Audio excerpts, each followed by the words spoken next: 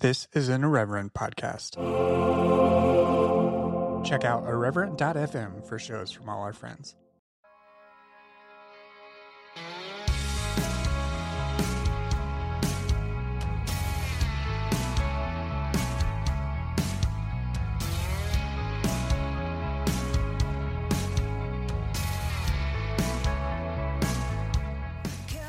Hello and welcome to Exvangelical. I'm your host, Blake Chastain. My guest this week is the musician, author, and activist Jennifer Knapp.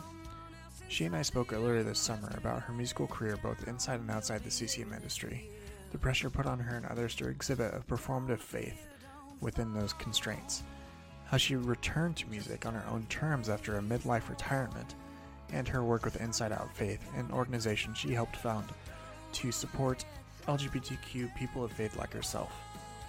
Jennifer is on tour right now and has a few dates coming up in the Midwest this December. Check out jenniferknapp.com/shows for more details. I'd also like to mention up here at the top again that Exvangelical will be featured in a upcoming CBS documentary that will be airing on December 2nd. So check your local listings for details about that. As always, you can find me on Twitter at brchastain and the show on Twitter at exvangelicalpod. You can also search for the Exvangelical Facebook group on Facebook and support the show via Patreon at patreon.com/exvangelicalpod or by buying merch at exvangelicalpodcast.com/shop or just by leaving a rating on Apple Podcasts. All right, everyone, let's get into it.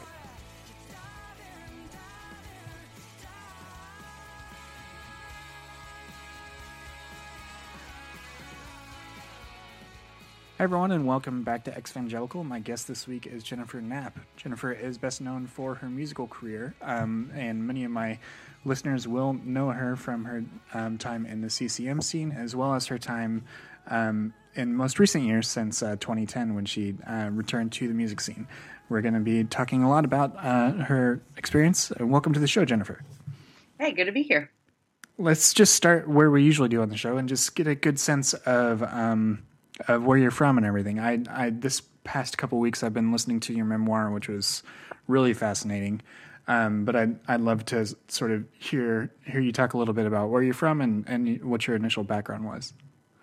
Yeah. Well, I'm very aware of the fact that I grew up in Kansas. I don't. It's just it's from growing up in one of those places, and I don't know. It's so strange that I talk about where I'm from, even though I haven't lived in Kansas for well over 20 years now. Yeah.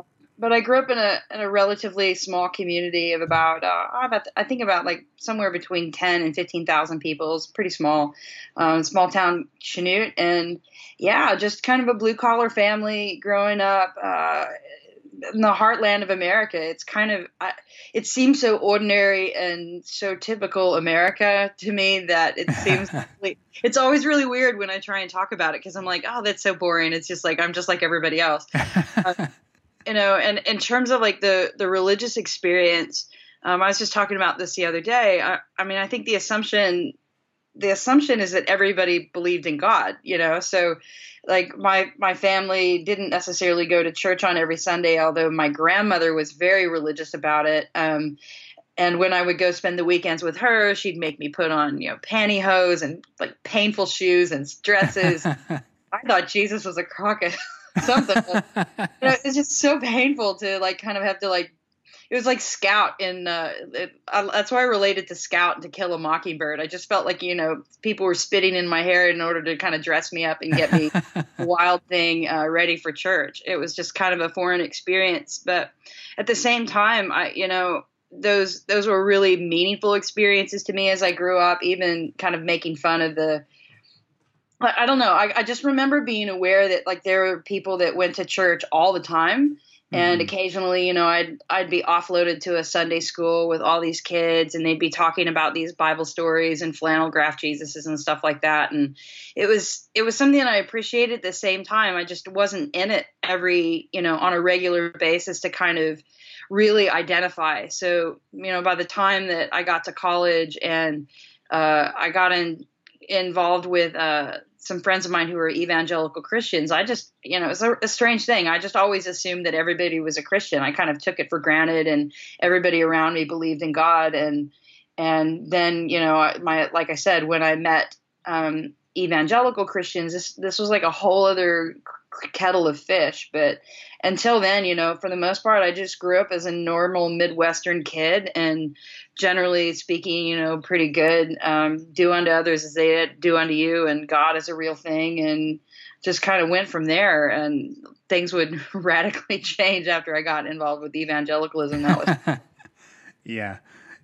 I definitely I grew up in small town Indiana.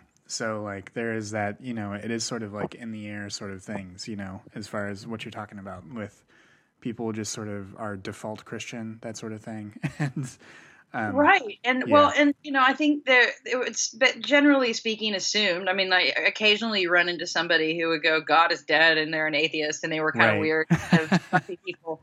And then there were like the other people, and there were people in my community that were on the extremes. They did talk about Jesus. I had exposure to people who did talk about kind of in an interesting way, like, oh, I'm a Christian, and they would say it. And this was back, like mid to late 80s. During my youth, I'd meet some of those people who went to church every Sunday and prayed at every, babysitters who made me pray over my snacks and had experiences like that. But they were just kind of like this extra gear or something of, kind of Christians that, certainly my family didn't relate to. So, I never really, growing up, I never really made the distinction between people who were or weren't Christian, but I also realized that there were people out there who were, to me at the time, I would have said they were a little bit weird or a little bit strange. And then, I don't know, I didn't really know how to quantify it. They were just more serious, but I never was exposed to people who downgraded the religious experience or the marginal religious experience, of my family growing up. I never was, I wasn't around people. I wasn't around enough people who were, getting into conversations like, oh, your family aren't Christians because they don't go to church every Sunday, or, there's something wrong with you because you don't pray over your meal. There wasn't really that sense of competition for me growing up. So it didn't really, that wasn't something I experienced until, into the heart of the 90s and evangelicalism. And when I got, into that as a profession. Right. Yeah. Yeah. That whole sense of lukewarm Christians and all that sort of lovely jargon that people are. Right. Yeah. Well, and in some really good, I think even in some really good ways. I mean, I remember as a little girl, occasionally my mom would take me to this beautiful little country church. It's still there. It's exactly like a Norman Rockwell postcard, this little white painted Methodist church out in the middle of the country. And, Lord knows how as a pastor you get stationed to one of these churches, but, we would go occasionally, and and as little girls, because they didn't have like a big Sunday school, we would sit and listen to the pastor. And I remember finding the experience engaging. And I don't know that, at the time that made me, think anything other than, that, I don't know. It didn't make me think anything extraordinary. At the same time, like it was just, the religious experience had a meaning to me at that time, even at a young age, without necessarily feeling like it was something that I had to be convinced of.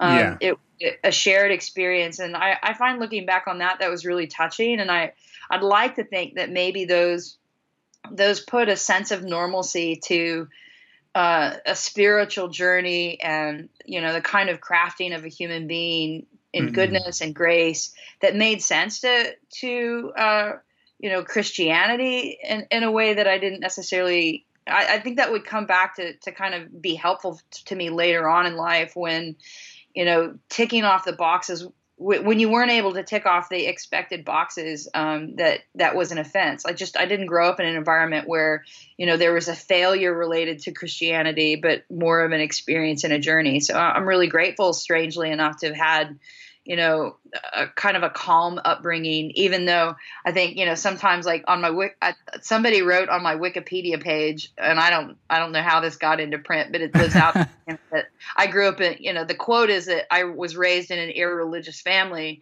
And I see that as a code for I wasn't raised evangelical, Yeah. Yeah, that does seem pretty coded. Yeah. And in light of everything you've just said in all that context, I mean, absolutely. Because that just doesn't reflect your actual experience. Yeah, I think that was kind of the strange thing when I started, as I got, as into my mid 20s, and I, had a career where I'm working in and around, like as a Christian music performer, I'm talking about my faith and I'm talking about this experience. Mm-hmm. It was strange how I started to have, the experience that I'd had that had led me to want to be able to talk about this in my art was also being met with qualifiers that were essentially kind of downgrading the previous experience that I'd had to lead me there, which I found really strange, really difficult to kind of deal with early on when I was really genuinely having an experience that was radically affecting and changing my life for the better, but also getting some really confusing messages as if, everything that I had experienced up to that point was somehow invalid. It was a really strange thing to have to kind of go through and navigate. Yeah. Yeah. And you capture that a little bit, just in remembering back to your memoir and what you mentioned actually just now. You did have you got involved in more evangelical style things, or evangelical things as far like in college. So what led you to that, where that was your entry into that style of Christianity?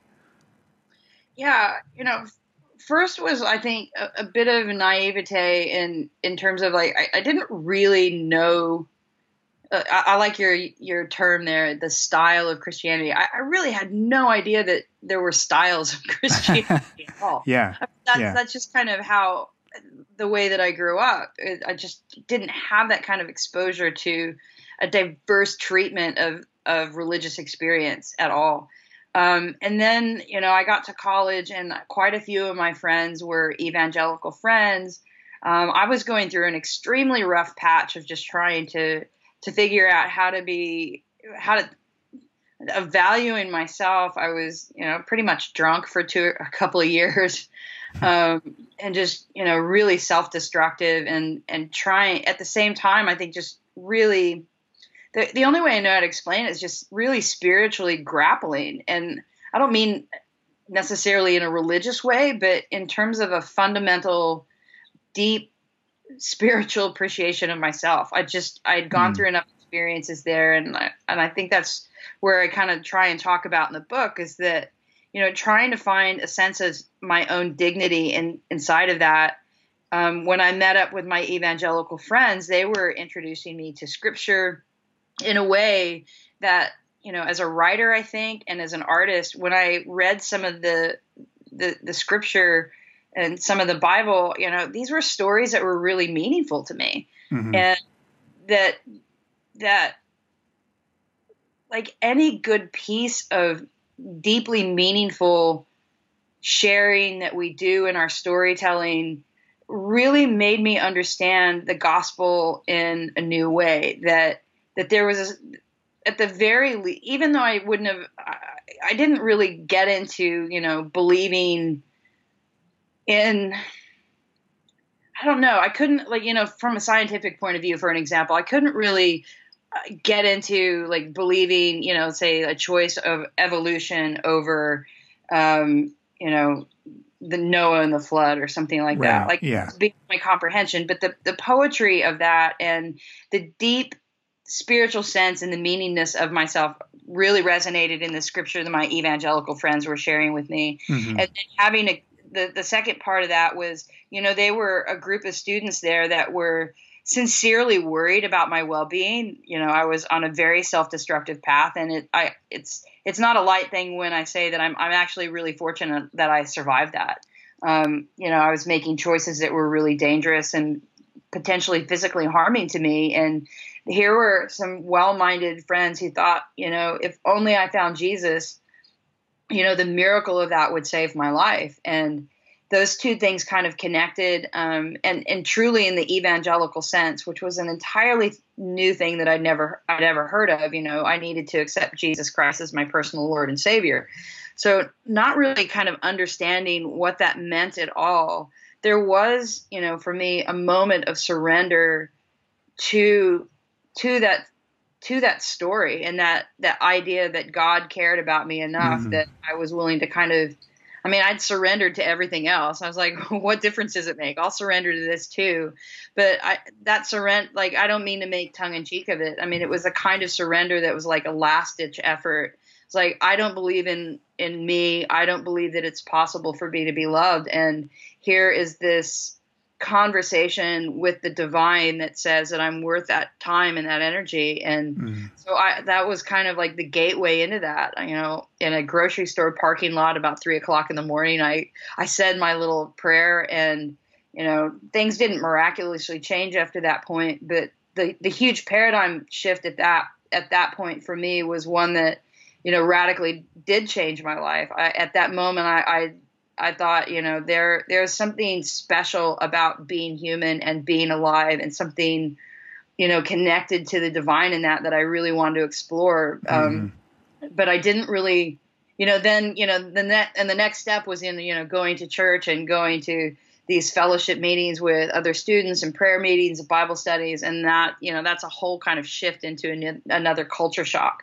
I just had no idea that this thing existed.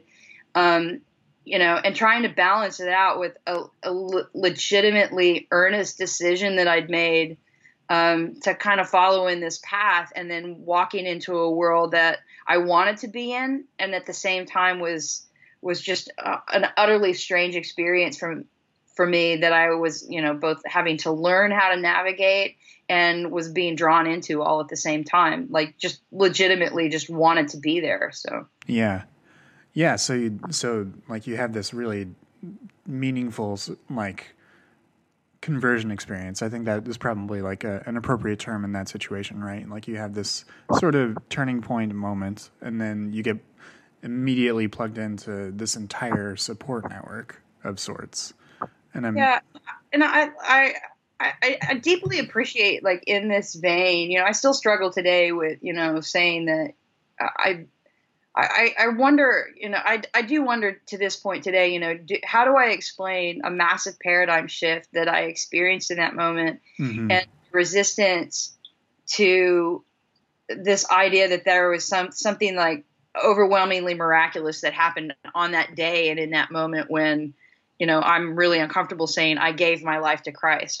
There's something strangely, there's something strange to me about that statement. At the same time, I have to, I've really wrestled with this in the last 15 years. Like, how do I explain the dramatic paradigm shift that really was, and a life-saving paradigm shift that is, and yet at the same time trying to extricate it from this fanatical religious experience into something that was, while still trying to preserve its meaning. And that's taken, a long time and several years to kind of be able to kind of navigate through to where not trying to rob the meaning of that occasion. And so I guess what I'm saying is, like, the thing that I use the term conversion way less, but I definitely love the concept of turning toward. There was a decision to be able to turn toward and in a direction that's meaningful. And I think it was a religious experience in part, but it doesn't necessarily always translate out sometimes in the way that we talk about it, and the way that the evangelical tradition is sometimes easy to believe. Sure. Yeah. And all those sorts of phrases, like giving your life to Christ and all those things, to your point, they are very loaded sort of, and they carry a lot of meaning that can be hard to accept in retrospect, or like if we sort of have changed our position since then. Yeah, but at the same time, I think there's a concept of surrender that deeply resonates with me, and at that time. And, for somebody like, I guess I'm conscientious of that. Like, I don't want to strip away from anyone's experience who would use that language. Yeah. I mean, we're all kind of crippled by the way that we articulate to another human being the sincerity of the experience that we're having. And I think that's been a bit of the challenge that I've experienced culturally over, the last decade or so, of just trying to say, listen, I wouldn't necessarily use that language, but I do relate to that. And I'm trying to find, and particularly I think as a songwriter, I'm trying to always find new ways of relating an experience that, even though this is a language that I might use, I want to use the language in my art or in my creativity in a way that allows as many people as possible to step into it. Yeah. Obviously the challenges of that, inside of that community is if I didn't speak with the language and if I didn't speak with that code, then I didn't get to speak at all. Right. And that was a little bit of the challenge of that. But also I think it was a good one. I think it, ended up bearing some good fruit in some of the ways that I was writing and creating music. And that's actually a good segue. Let's talk a little bit about sort of what the role of music played in your life up until that point in college, and when did you start to begin to make the turn towards the CCM industry, or just even playing music with other evangelicals and things like that? Well, I started music. I was probably about fourth grade or so, and I was going into college. I was actually a trumpet player, and it wasn't until I was maybe like 18 or so, getting ready to go to college. I'm like, I don't. I was playing as many instruments as I could because I'd planned on being a band teacher, and I had anticipated in college that, I'd need to learn kind of how to basically play as many things as I could. And so I picked up a guitar and started to kind of learn that among the many instruments that I was playing. And so when I was, sorry. You're fine. Sorry, my partner just came home. That's okay. You can edit that part out. It's okay. Yeah. So I was, I was playing music, before I got to college. And when I started, when I became a Christian, one of my friends was saying, why don't you write? Like, I would play cover songs on guitar. I was, learning songs like by Tracy Chapman and the Cowboy Junkies and the Indigo Girls and stuff like that. And one of my friends was kind of, generally speaking in my environment, it was just like, oh, you need to write songs about your faith now. You don't need to necessarily play songs from the world. And I thought that was kind of a weird thing. But at the same time, it never occurred to me to write my own music. And so I kind of, as I was having this experience and this journey, I started to write about that. And it showed up in my music, and it was pretty cool. And, then I started playing, my friends would really like it in college, and they'd ask me to play it. And I'd play at my Fellowship of Christian Athletes meeting, or when I started to go to church, that my church would ask me to play special songs. I ended up in a band.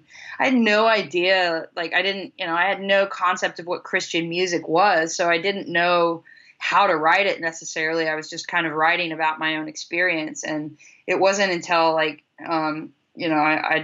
met a few people that started exposing me to other Christian music, but I was well into it. I didn't really aspire to get into what I was doing, but a couple years of doing that, a pretty fast track, actually, I ended up signing a record deal, and I thought, wow, that's pretty cool.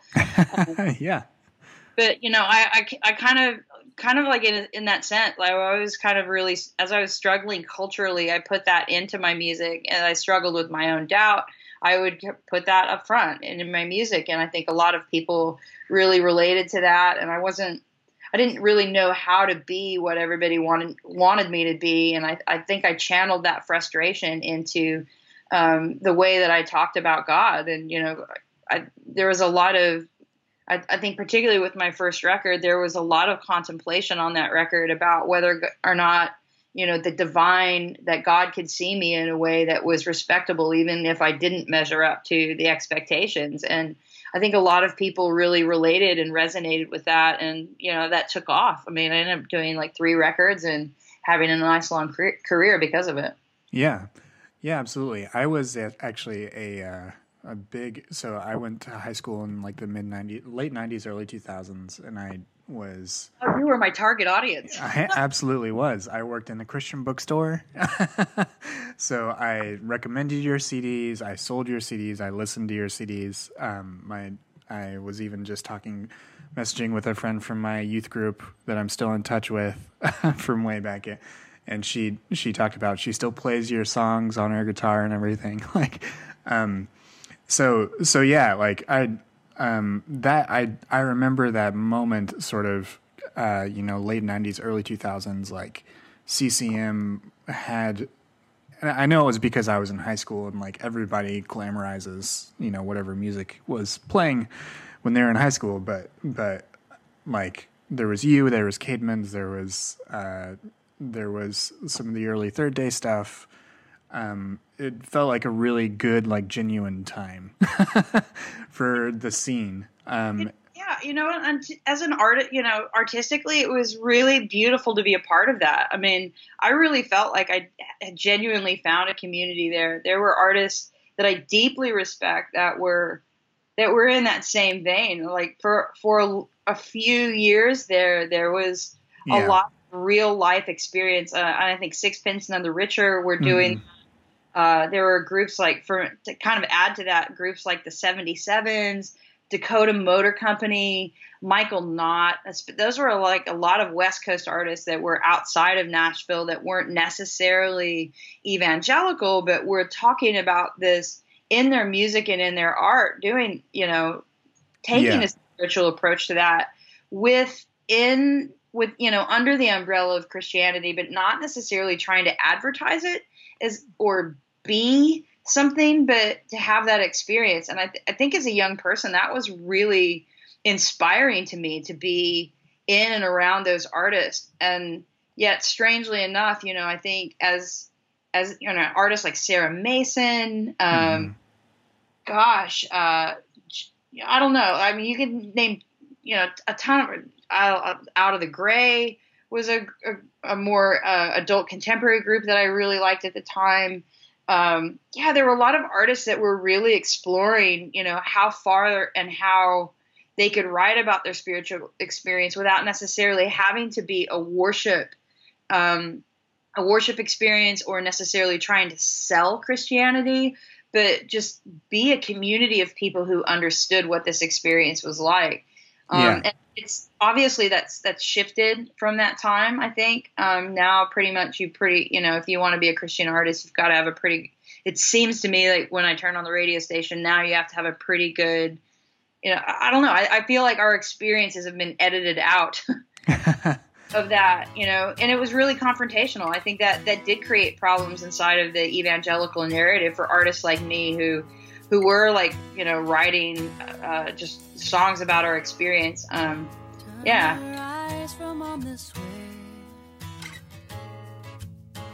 have proved to live a dastardly day. I hid my face from the saints and the angels who sing of your glory.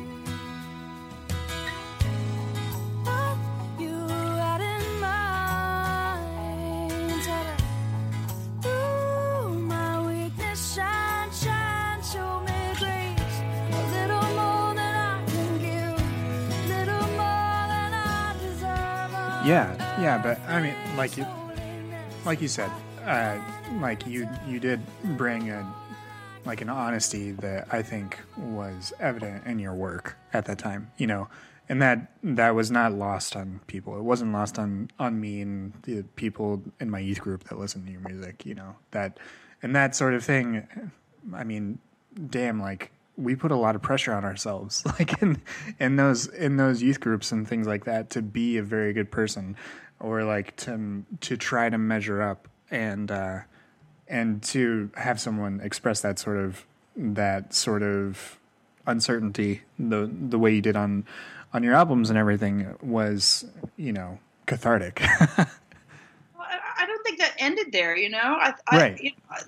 Yeah. The thing to me about that is that,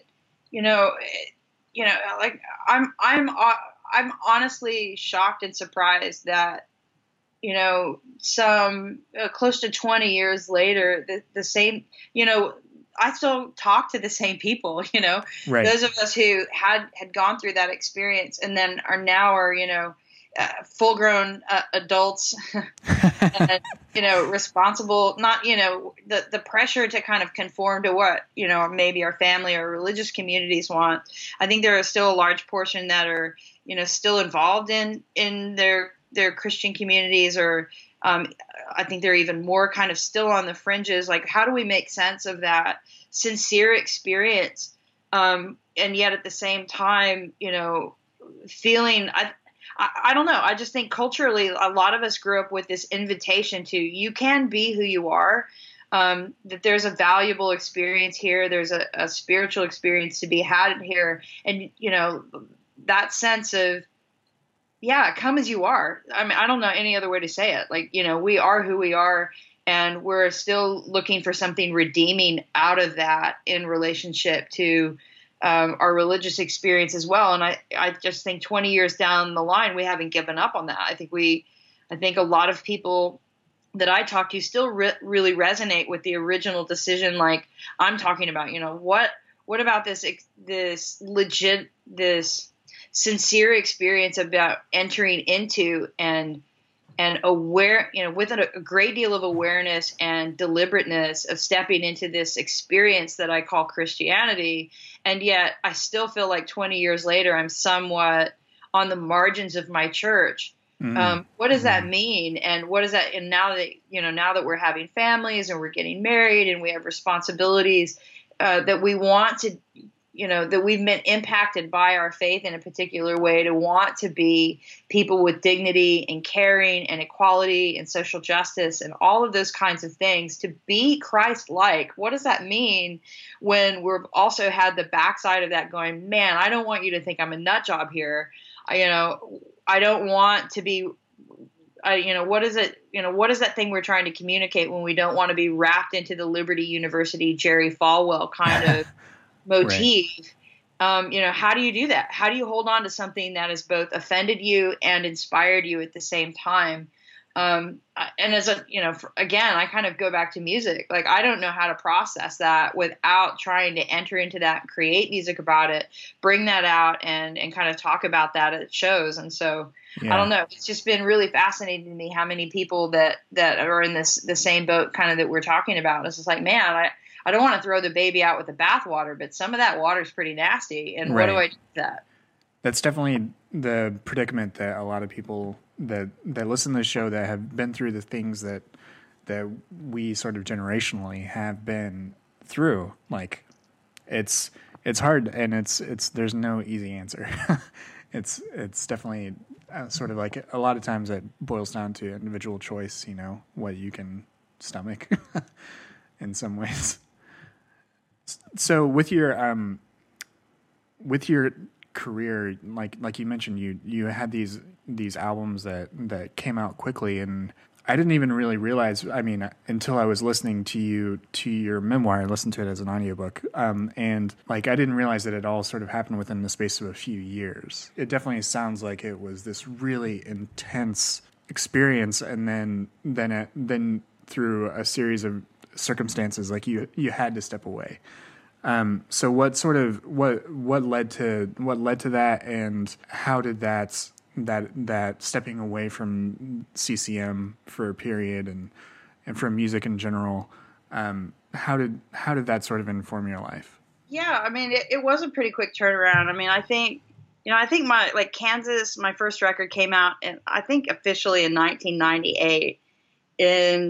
My last record that I did with Goatee Records was released in 2001, and then I did my last gig in 2002. And so, I look back at that, I'm like, holy crap, that really wasn't that long. It felt like an eternally long time, actually. At the same time, I did, so it's no wonder to me, like, my first answer was like, why I walked away was principally just exhaustion. I just couldn't take it anymore. And every time I kind of tried to step away and take a little bit of time off, there were, kind of these these conversations centering around my failure as a Christian to kind of not participate. You know, it was like a sacrifice that I was supposed to make in terms of, you know, if I wasn't able to continue on that journey, then something was probably wrong with me spiritually. That was some of the conversations that I was having behind the scenes, and gross. It was devastating to me. Yeah, that's awful. You know, I think, you know, I was genuinely needing some time, and by that time I was probably like 20. What would I have been in 2002? 25 or 26 or 27, I think. And just utterly exhausted. And at the same time, I think the other thing that I tend to see is that by that age, I'd been a Christian for a while, maybe 8 years or so. And I was starting to come into my own, I think, as an adult, as somebody who was starting to have my own theological thoughts and a little bit of courage to say some of this stuff was bullshit.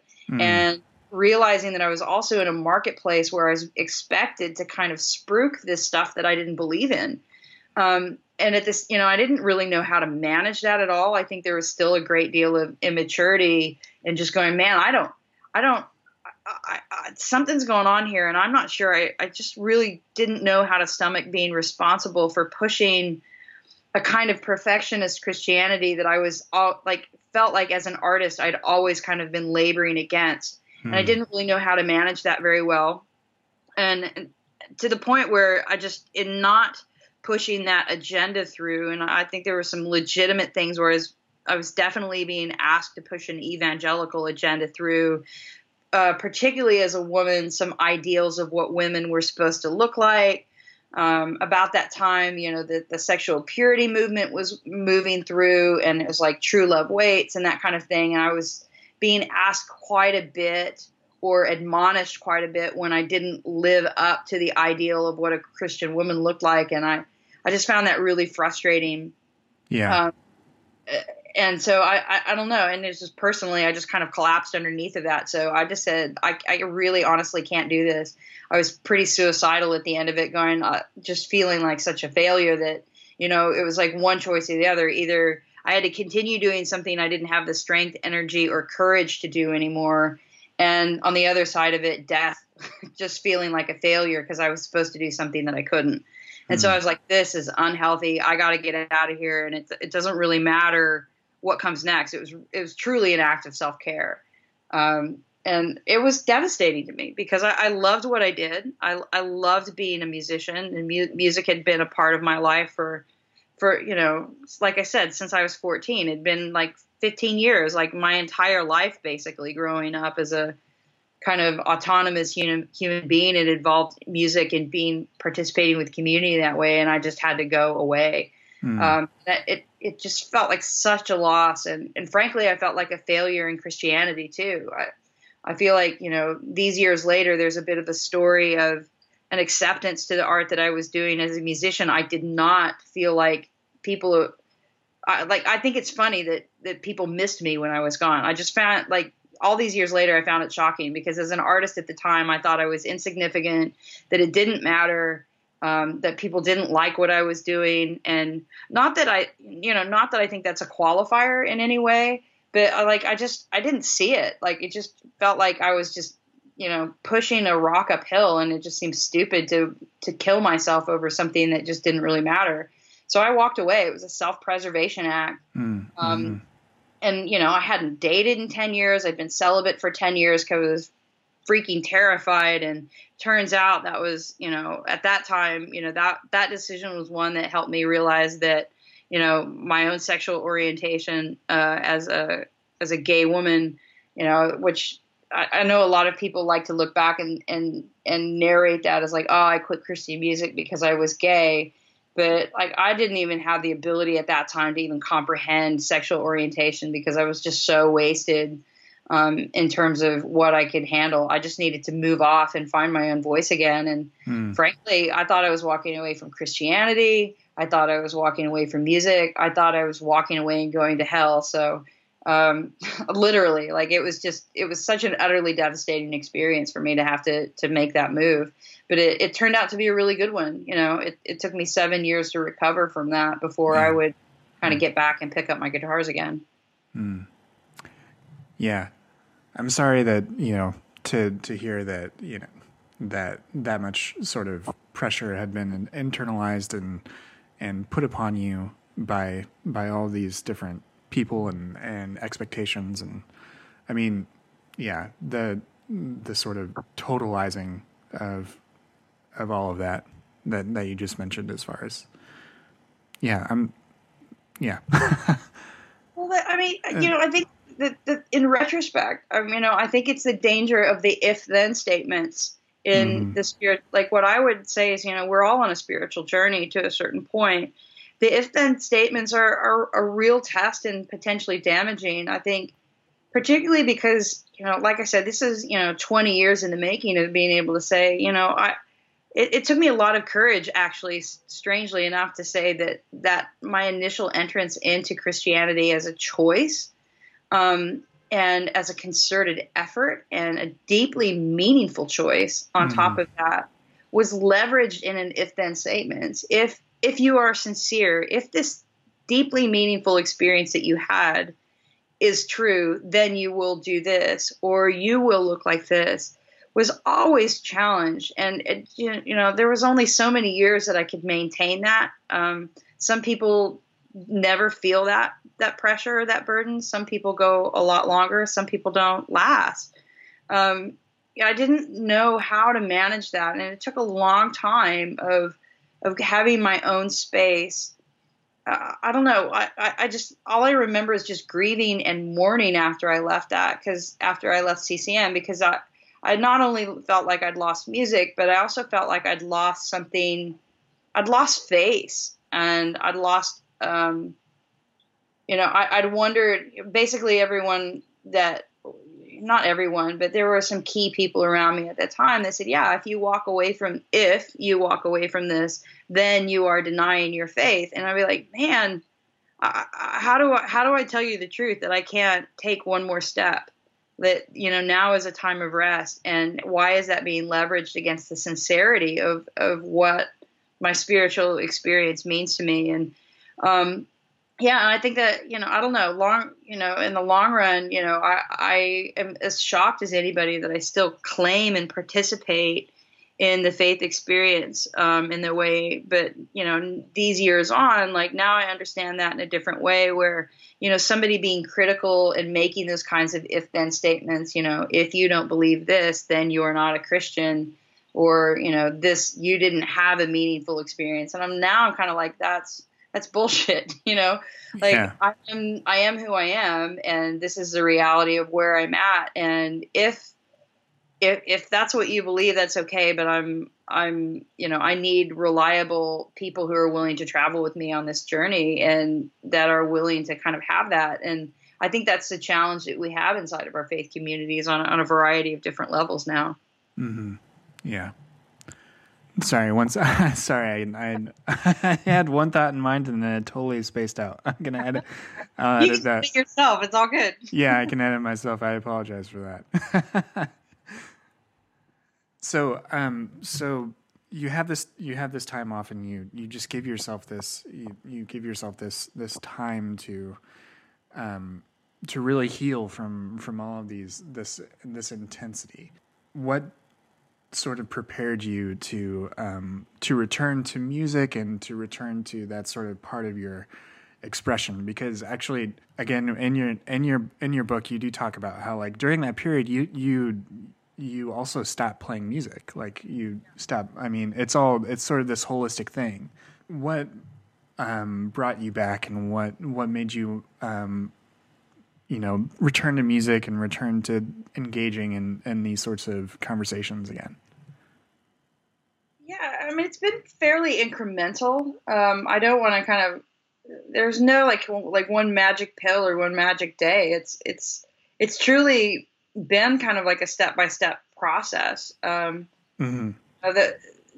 Mostly, like, I was bored. I spent I got, after 7 years of retirement, I'd literally had a midlife retirement. I'd been working at an antique shop for about a year, and it wasn't, I don't know, I had a sense inside of myself that I wasn't, I was starting to, it was kind of felt like in that time I started to wake up and realize I was like, oh, was I just in some dream? I just didn't feel useful. And I missed my guitars. And so as I picked them up, I just like, I'm not going to let the anger, the frustration, the hurt, you know, separate me from something that used to be like a cool thing. And I wonder if I still like music, you know. That was kind of like the first question. And I picked up my guitars and I started to play. And at first it was extremely painful because kind of all that I knew how to play were all these faith-based music, and I just couldn't even stomach it. I was just angry and mad, and I'd realized that, you know, I didn't have anything else to play. So I tried writing some new music, and yet the language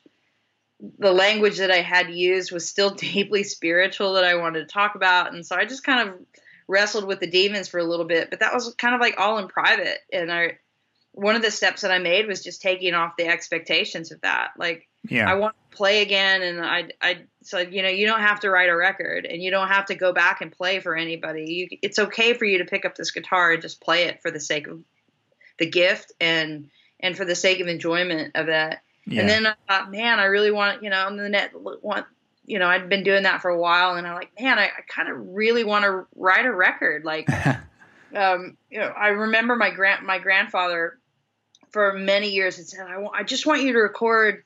I want you to just record you and your acoustic and send me something someday. So I thought, oh man, I'll do that for him. You know, I had the time to do it. And so I did a little project that was just me and my guitar and for him. And then I got that put together, and then I was like, oh man, these are really good. Like, I kind of want to play these in concerts and stuff. So I sent them back to some friends of mine in Nashville, and they're like, yeah, this is really good. You should come and make a record. And, you know, it just was like step by step. And I was like, oh crap, if I go back to Nashville, like, everybody's going to know I'm gay. like all of these kinds of things just kind of kept step by step. And, you know, and I thought, all right, well, I'll play, but I won't. Thank God now that I kind of was like really grateful for my sexual orientation, because I thought, oh, you know, that will make the Christians not want to talk to me anymore, and I don't have to worry about that. Yeah. I don't have to worry about engaging faith community, and I was actually super excited that I could have that to myself again. So I don't know, it was just this weird mix of just taking off the expectations and taking off the things from my plate and just focusing in the moment of the one thing that you could do. And, you know, you can write a song and you can sing it, and then what comes next? You know, not thinking about all the possible consequences that go after, but just trying to do that thing one at a time. And, you know, and I think that was actually strangely a redemptive process for me getting back into this spiritual conversation. Like, I realized that I hadn't lost my faith. I had just run into a big difficulty with how I talked about my faith. And at that point, you know, I'm now in my 30s, and I have a little bit more of my own voice. And I think even with the excuse of my sexual orientation, knowing that I was already just fundamentally going to be pissing people off because of something about myself that I couldn't, you know, deny or necessarily hide, I'm like, all right, well, let's just do this, you know, let's start from square one and just being ourselves. And like, that's kind of the deal I made. Like, I wasn't going to go back and play music and be in front of people anymore if I couldn't be myself. Yeah. Because it was too destructive in the first time. I didn't want to be a frog in the water and have that slowly creep up on me. And I think that's kind of the advantage of age and experience. And I didn't really have anything to lose. You know, I didn't really anticipate that when I came back that people would actually buy records, or, you know, that I'd be 3 records into it now. But I'm really grateful. But I think part of that honesty that I was, you know, I feel like has guided me. There's been, I don't know, I feel like somewhere in there that as an artist, I've been really fortunate, because I've always just kind of had my heart on my sleeve, and I've always just said, hey man, this is what I'm going through, and it shows up in my music, and I've shared it, and I've not necessarily wanted to be a rock star or necessarily said, hey, I know for a fact that people are going to like what I play. I just kind of humbly kind of presented it and said, yeah, if people like it, then I'll get to play. Mm-hmm. And if it's resonating and if it's conversational, it's worth us all getting together, then I'm willing to share it. And I think that's just kind of how it's come out. And I think it's in that process has been redemptive to me of my religious experience as well. I mean, I think in coming back and playing, I didn't want to be associated with Christianity at all. At the same time, I've realized that's part of my language, and it shows up in what I'm doing. It's really hard to keep it private. But I think there is a distinction, I think, now that, it's an active choice that I've made, particularly being on the secular side of things, to say, yes, I am a person of faith. Christianity is a tradition that I have, but I'm not necessarily eager to use music as a tool to try and convince people to be that. I don't resist it if it shows up in my music, but I don't necessarily try and use my music as the propaganda for that. So yeah. It's a little bit different the way that I approach it now. Yeah, definitely. I am curious, I guess, as being someone that was this sort of like, this was, I was sort of, like I mentioned, a youth group kid in the early 90s or late 90s, early 2000s. And like seeing people like you and like, sort of, and other musicians, from your group that all sort of came up together, like Derek Webb from Caedmon's and others that like continue to engage with spirituality but in like a new setting, like sort of outside of the CCM sort of direct CCM markets and everything. What are your sort of are there any thoughts? Is there anything that sort of connects all of your experiences, or do you think it is just part of, like you've mentioned, just growing up and exploring something differently through your music and through your careers? Yeah, that's a good question. It's interesting you mentioned Derek Webb. He and I did a tour together, like one of my first tours back actually as a musician. So he and I have spent a lot of time together. We drank a few beers and waxed on poetically about our experiences. Yeah. There's something about, I don't know. I think there's something about that experience, and that's been, even with my time with Derek, something redemptive about the artistic process that I really appreciated from hanging out with him, is this idea that, because I didn't grow up around with artists. Like in the CCM experience, like most of what I had experienced and the people that I was around, there was a lot resting on, your person and your spirituality and kind of conforming to what Christianity was marketable, and what it could look like. And I don't necessarily mean that in a bad way. I mean, it's kind of the nature of the beast. I mean, once you start to market something, even no matter how genuine you start, there's a branding issue, right? And then even if it starts as something genuine, there's still eventually what you create is kind of an avatar, Yeah. a script or kind of a shell. And even, and I would say that to a certain extent, like I think that partly, backwards looking as a CCM artist, I felt like an avatar for Christianity and not necessarily like a person who was having that experience. And so when I talk to guys like Derek, I think one of the things that the artists that I deeply respect, and why I call them artists, is because they've had their life experiences and they're trying to create music in and around that.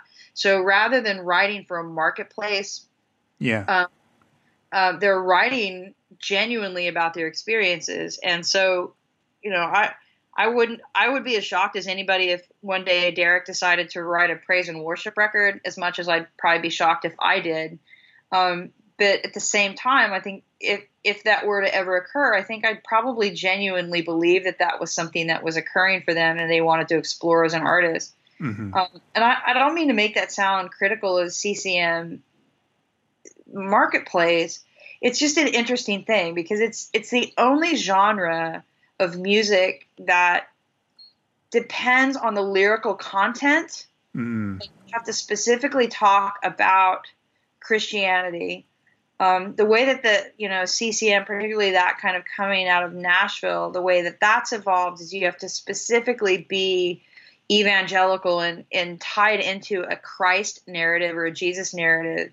And I don't think it's necessarily a bad thing, but it's you have to be. I think as an artist, and this is why I like Derek and other artists, I think you have to be deliberate about choosing the story that you want to tell. And there are a wide varieties of stories to tell that marketplace doesn't necessarily invite, because it's predicated on talking about basically evangelical Christianity. So like where we experienced in the early 90s, where that pressure wasn't necessarily there, and there were artists just, that we were products of our churches, and we were products of listening to really cool music growing up. I grew up on Pearl Jam and, Aerosmith and Tracy Chapman and 10,000 Maniacs and all this kind of stuff. I didn't grow up with Sandy Patty and Stephen Curtis Chapman. And yet, I think that's the challenge of an artist, true artist to me, and the ones that I respect, are trying to share an experience that they have had as individuals, or they have had within a community, but trying to find the universality and the shareability of that experience in a way that people who didn't grow up that way can somehow find a connected humanity and relationship to. Yeah. That is not something that CCM necessarily works on. And I think it's possible to do it. But, the moving on from that space is, I don't know. To me, that's what's given me hope as a musician, and it gives me something to get up for in the morning. It's not just feeling like I can play like, I don't know what the equivalent is. I grew up with like Mad Libs, right? Where you'd have, you know what I mean? You'd have a sheet of paper and you could fill in your own comedy routine by just filling in the blanks with, the story would be written for you, but you had to put the pivotal word in there. I mean, I think there's something more rich and meaningful to our human experience. And I never really wanted to be a rock star, but I certainly wanted to, when I sat down with my guitar, have an experience that I could share with somebody else. And I don't know, that's what inspires me about artists like Derek. And I think that speaks to his longevity, but I think it also speaks to a smaller marketplace, particularly, when we both are artists that came out of a space where, that had a wide audience that really bought into the branding. And now when we're not a part of that, what does that mean? At the same time, that also makes us strange beings to the secular world, because, we're capable of being able to talk about the spiritual experience. But, like you said, the second you tack on Christian into that, people think you're trying to sell them something. And, it's a strange experience to go through, but I'm really grateful for that, because it's returned me to a space of just really wanting to strive to kind of create music that's meaningful to people at large. Mm-hmm. And what one of the things you've talked about a lot is just like you've always sought to bring sort of an authenticity and an honesty to your music, and one part of what we've talked about is that when you return to music, you did do so as you came out openly as gay, and you addressed that sort of head on. And because as you mentioned, you didn't want to have to pretend or hide. You wanted to be the whole person that you are. And since then, you've also started organization, Inside Out Faith. Where do you see that conversation and like working with affirming churches and things like that? I speak to a lot of LGBTQ people on this show, and I mean that group in particular, like any person that's LGBTQ, that they just have such negative experiences and experience such trauma in evangelicalism and in evangelical circles. It's really difficult, but at the same time, they. So many also have a very deep spirituality, and that becomes such a difficult conflict for them. So what, with your work with Inside Out Faith, like I'd just love to hear you talk a little bit about that and how that's gone since then. Yeah. Well, I think initially one of the things that I felt really important to challenge is this narrative that, to be gay and to come out means that you're lacking in faith, or that, you're somehow not that something's wrong with you spiritually. I just found that, like, in my own personal experience, my coming out, just like when no one was watching, my coming out was an exercise that was made possible by a deep spiritual understanding of my created worth. Mm-hmm. I just don't know that I would have ever been able to stomach entering back into the career that is of my gift if I didn't have a fundamental sense of my value and my worth. Mm-hmm. And that wasn't that I learned that, and that, like I said, that was a paradigm shift for me. That was a turning toward that was deeply tied to my evangelical experience. At the same time, so I also had an awareness, because I'd had a midlife crisis meltdown, right? Mm-hmm. That's to be able to say that wasn't true, and that I wasn't worth that, and that this idea that, I don't think you have to be a Christian. I mean, I don't even think you have to be somebody who believes in God to understand the deeply painful insult it is to a human being to say that God doesn't love you. Yeah. And, like, you just say, at a certain point, you're just like, even if you think it's a joke, that still is like an insult to your created worth. And I had had so many friends through the years that had dropped away, and that silencing of the LGBTQ community, so far as I had seen and was personally experiencing, was this idea that something had broken and failed in me because I was gay. And that was just, it wasn't true for me, and it wasn't true for so many other people that I'd met. Mm-hmm.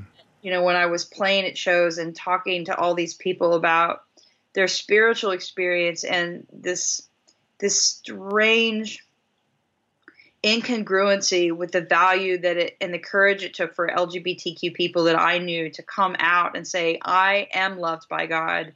I am a worthy human being, and I am still here. And the reason why I'm still here is because I have understood the created value of myself. So the fact that an entire community and the fact that an entire church is saying to me that I failed in some way is not just a lie. It's utterly inaccurate. And they wanted, and I think for me, I think that's part of my participation here, is to give value to the spiritual process that entering into that, and as an LGBTQ person has been a vital component to my health, my well-being, my resiliency, and it's just changing the narrative that the church says that gay people can't be Christians, or the reason why we leave churches has not been because we've lost our faith, but because we have been uninvited, because they've been traumatic places, because they have been places that have, for church has been a very dangerous place for the last 15 years for an LGBTQ person.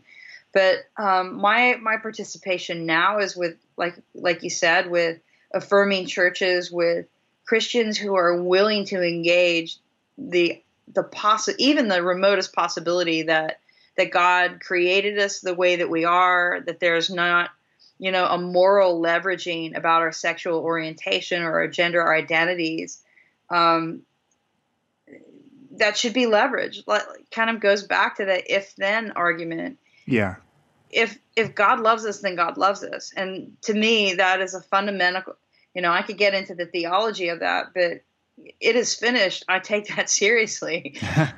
This idea that if God loves us, then God loves us. And that's kind of the end of it. And how we journey toward our understanding of that and our taking a hold of that is really important. So to be able to engage in that and advocacy and inclusive conversations, it initially was extremely terrifying, because I realized that I was, confronting some pretty angry people who were just still trying to kind of say that LGBTQ people is an unnatural thing or don't belong in our faith communities. But as we're seeing LGBTQ people return, as we're seeing more of these stories come to light. And for me, it's been a joy to be a part of that move to say, hey, yeah, we're here, we're queer, get used to it. Yeah. Motif, but yeah, we haven't lost our faith. We've just been silenced.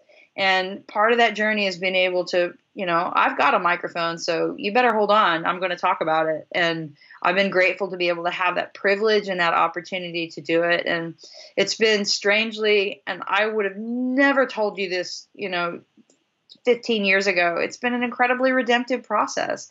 I've kind of, in many ways, found a deeper appreciation of my spiritual journey, a deeper appreciation of my spiritual tradition. And strangely enough, that's come even on the backs of feeling like I was a failure to contemporary Christianity, a failure as an LGBTQ person. As it's turned out, the more that I've embraced the value of what my faith has taught me, the more appreciative I've had to realize that faith has also prepared me for the journey that I've had. And Inside Out Faith is part of kind of being able to do that, to give permission to be a part of the story that gives people permission to be able to know who they are and to express who they are and participate with faith community in a way that gives them a fruitful life. Yeah. Yeah. Permission. Oh man, that's definitely something that it can just be so incredibly valuable to someone, just letting them know that they're okay, that's allowed, can be so incredibly powerful.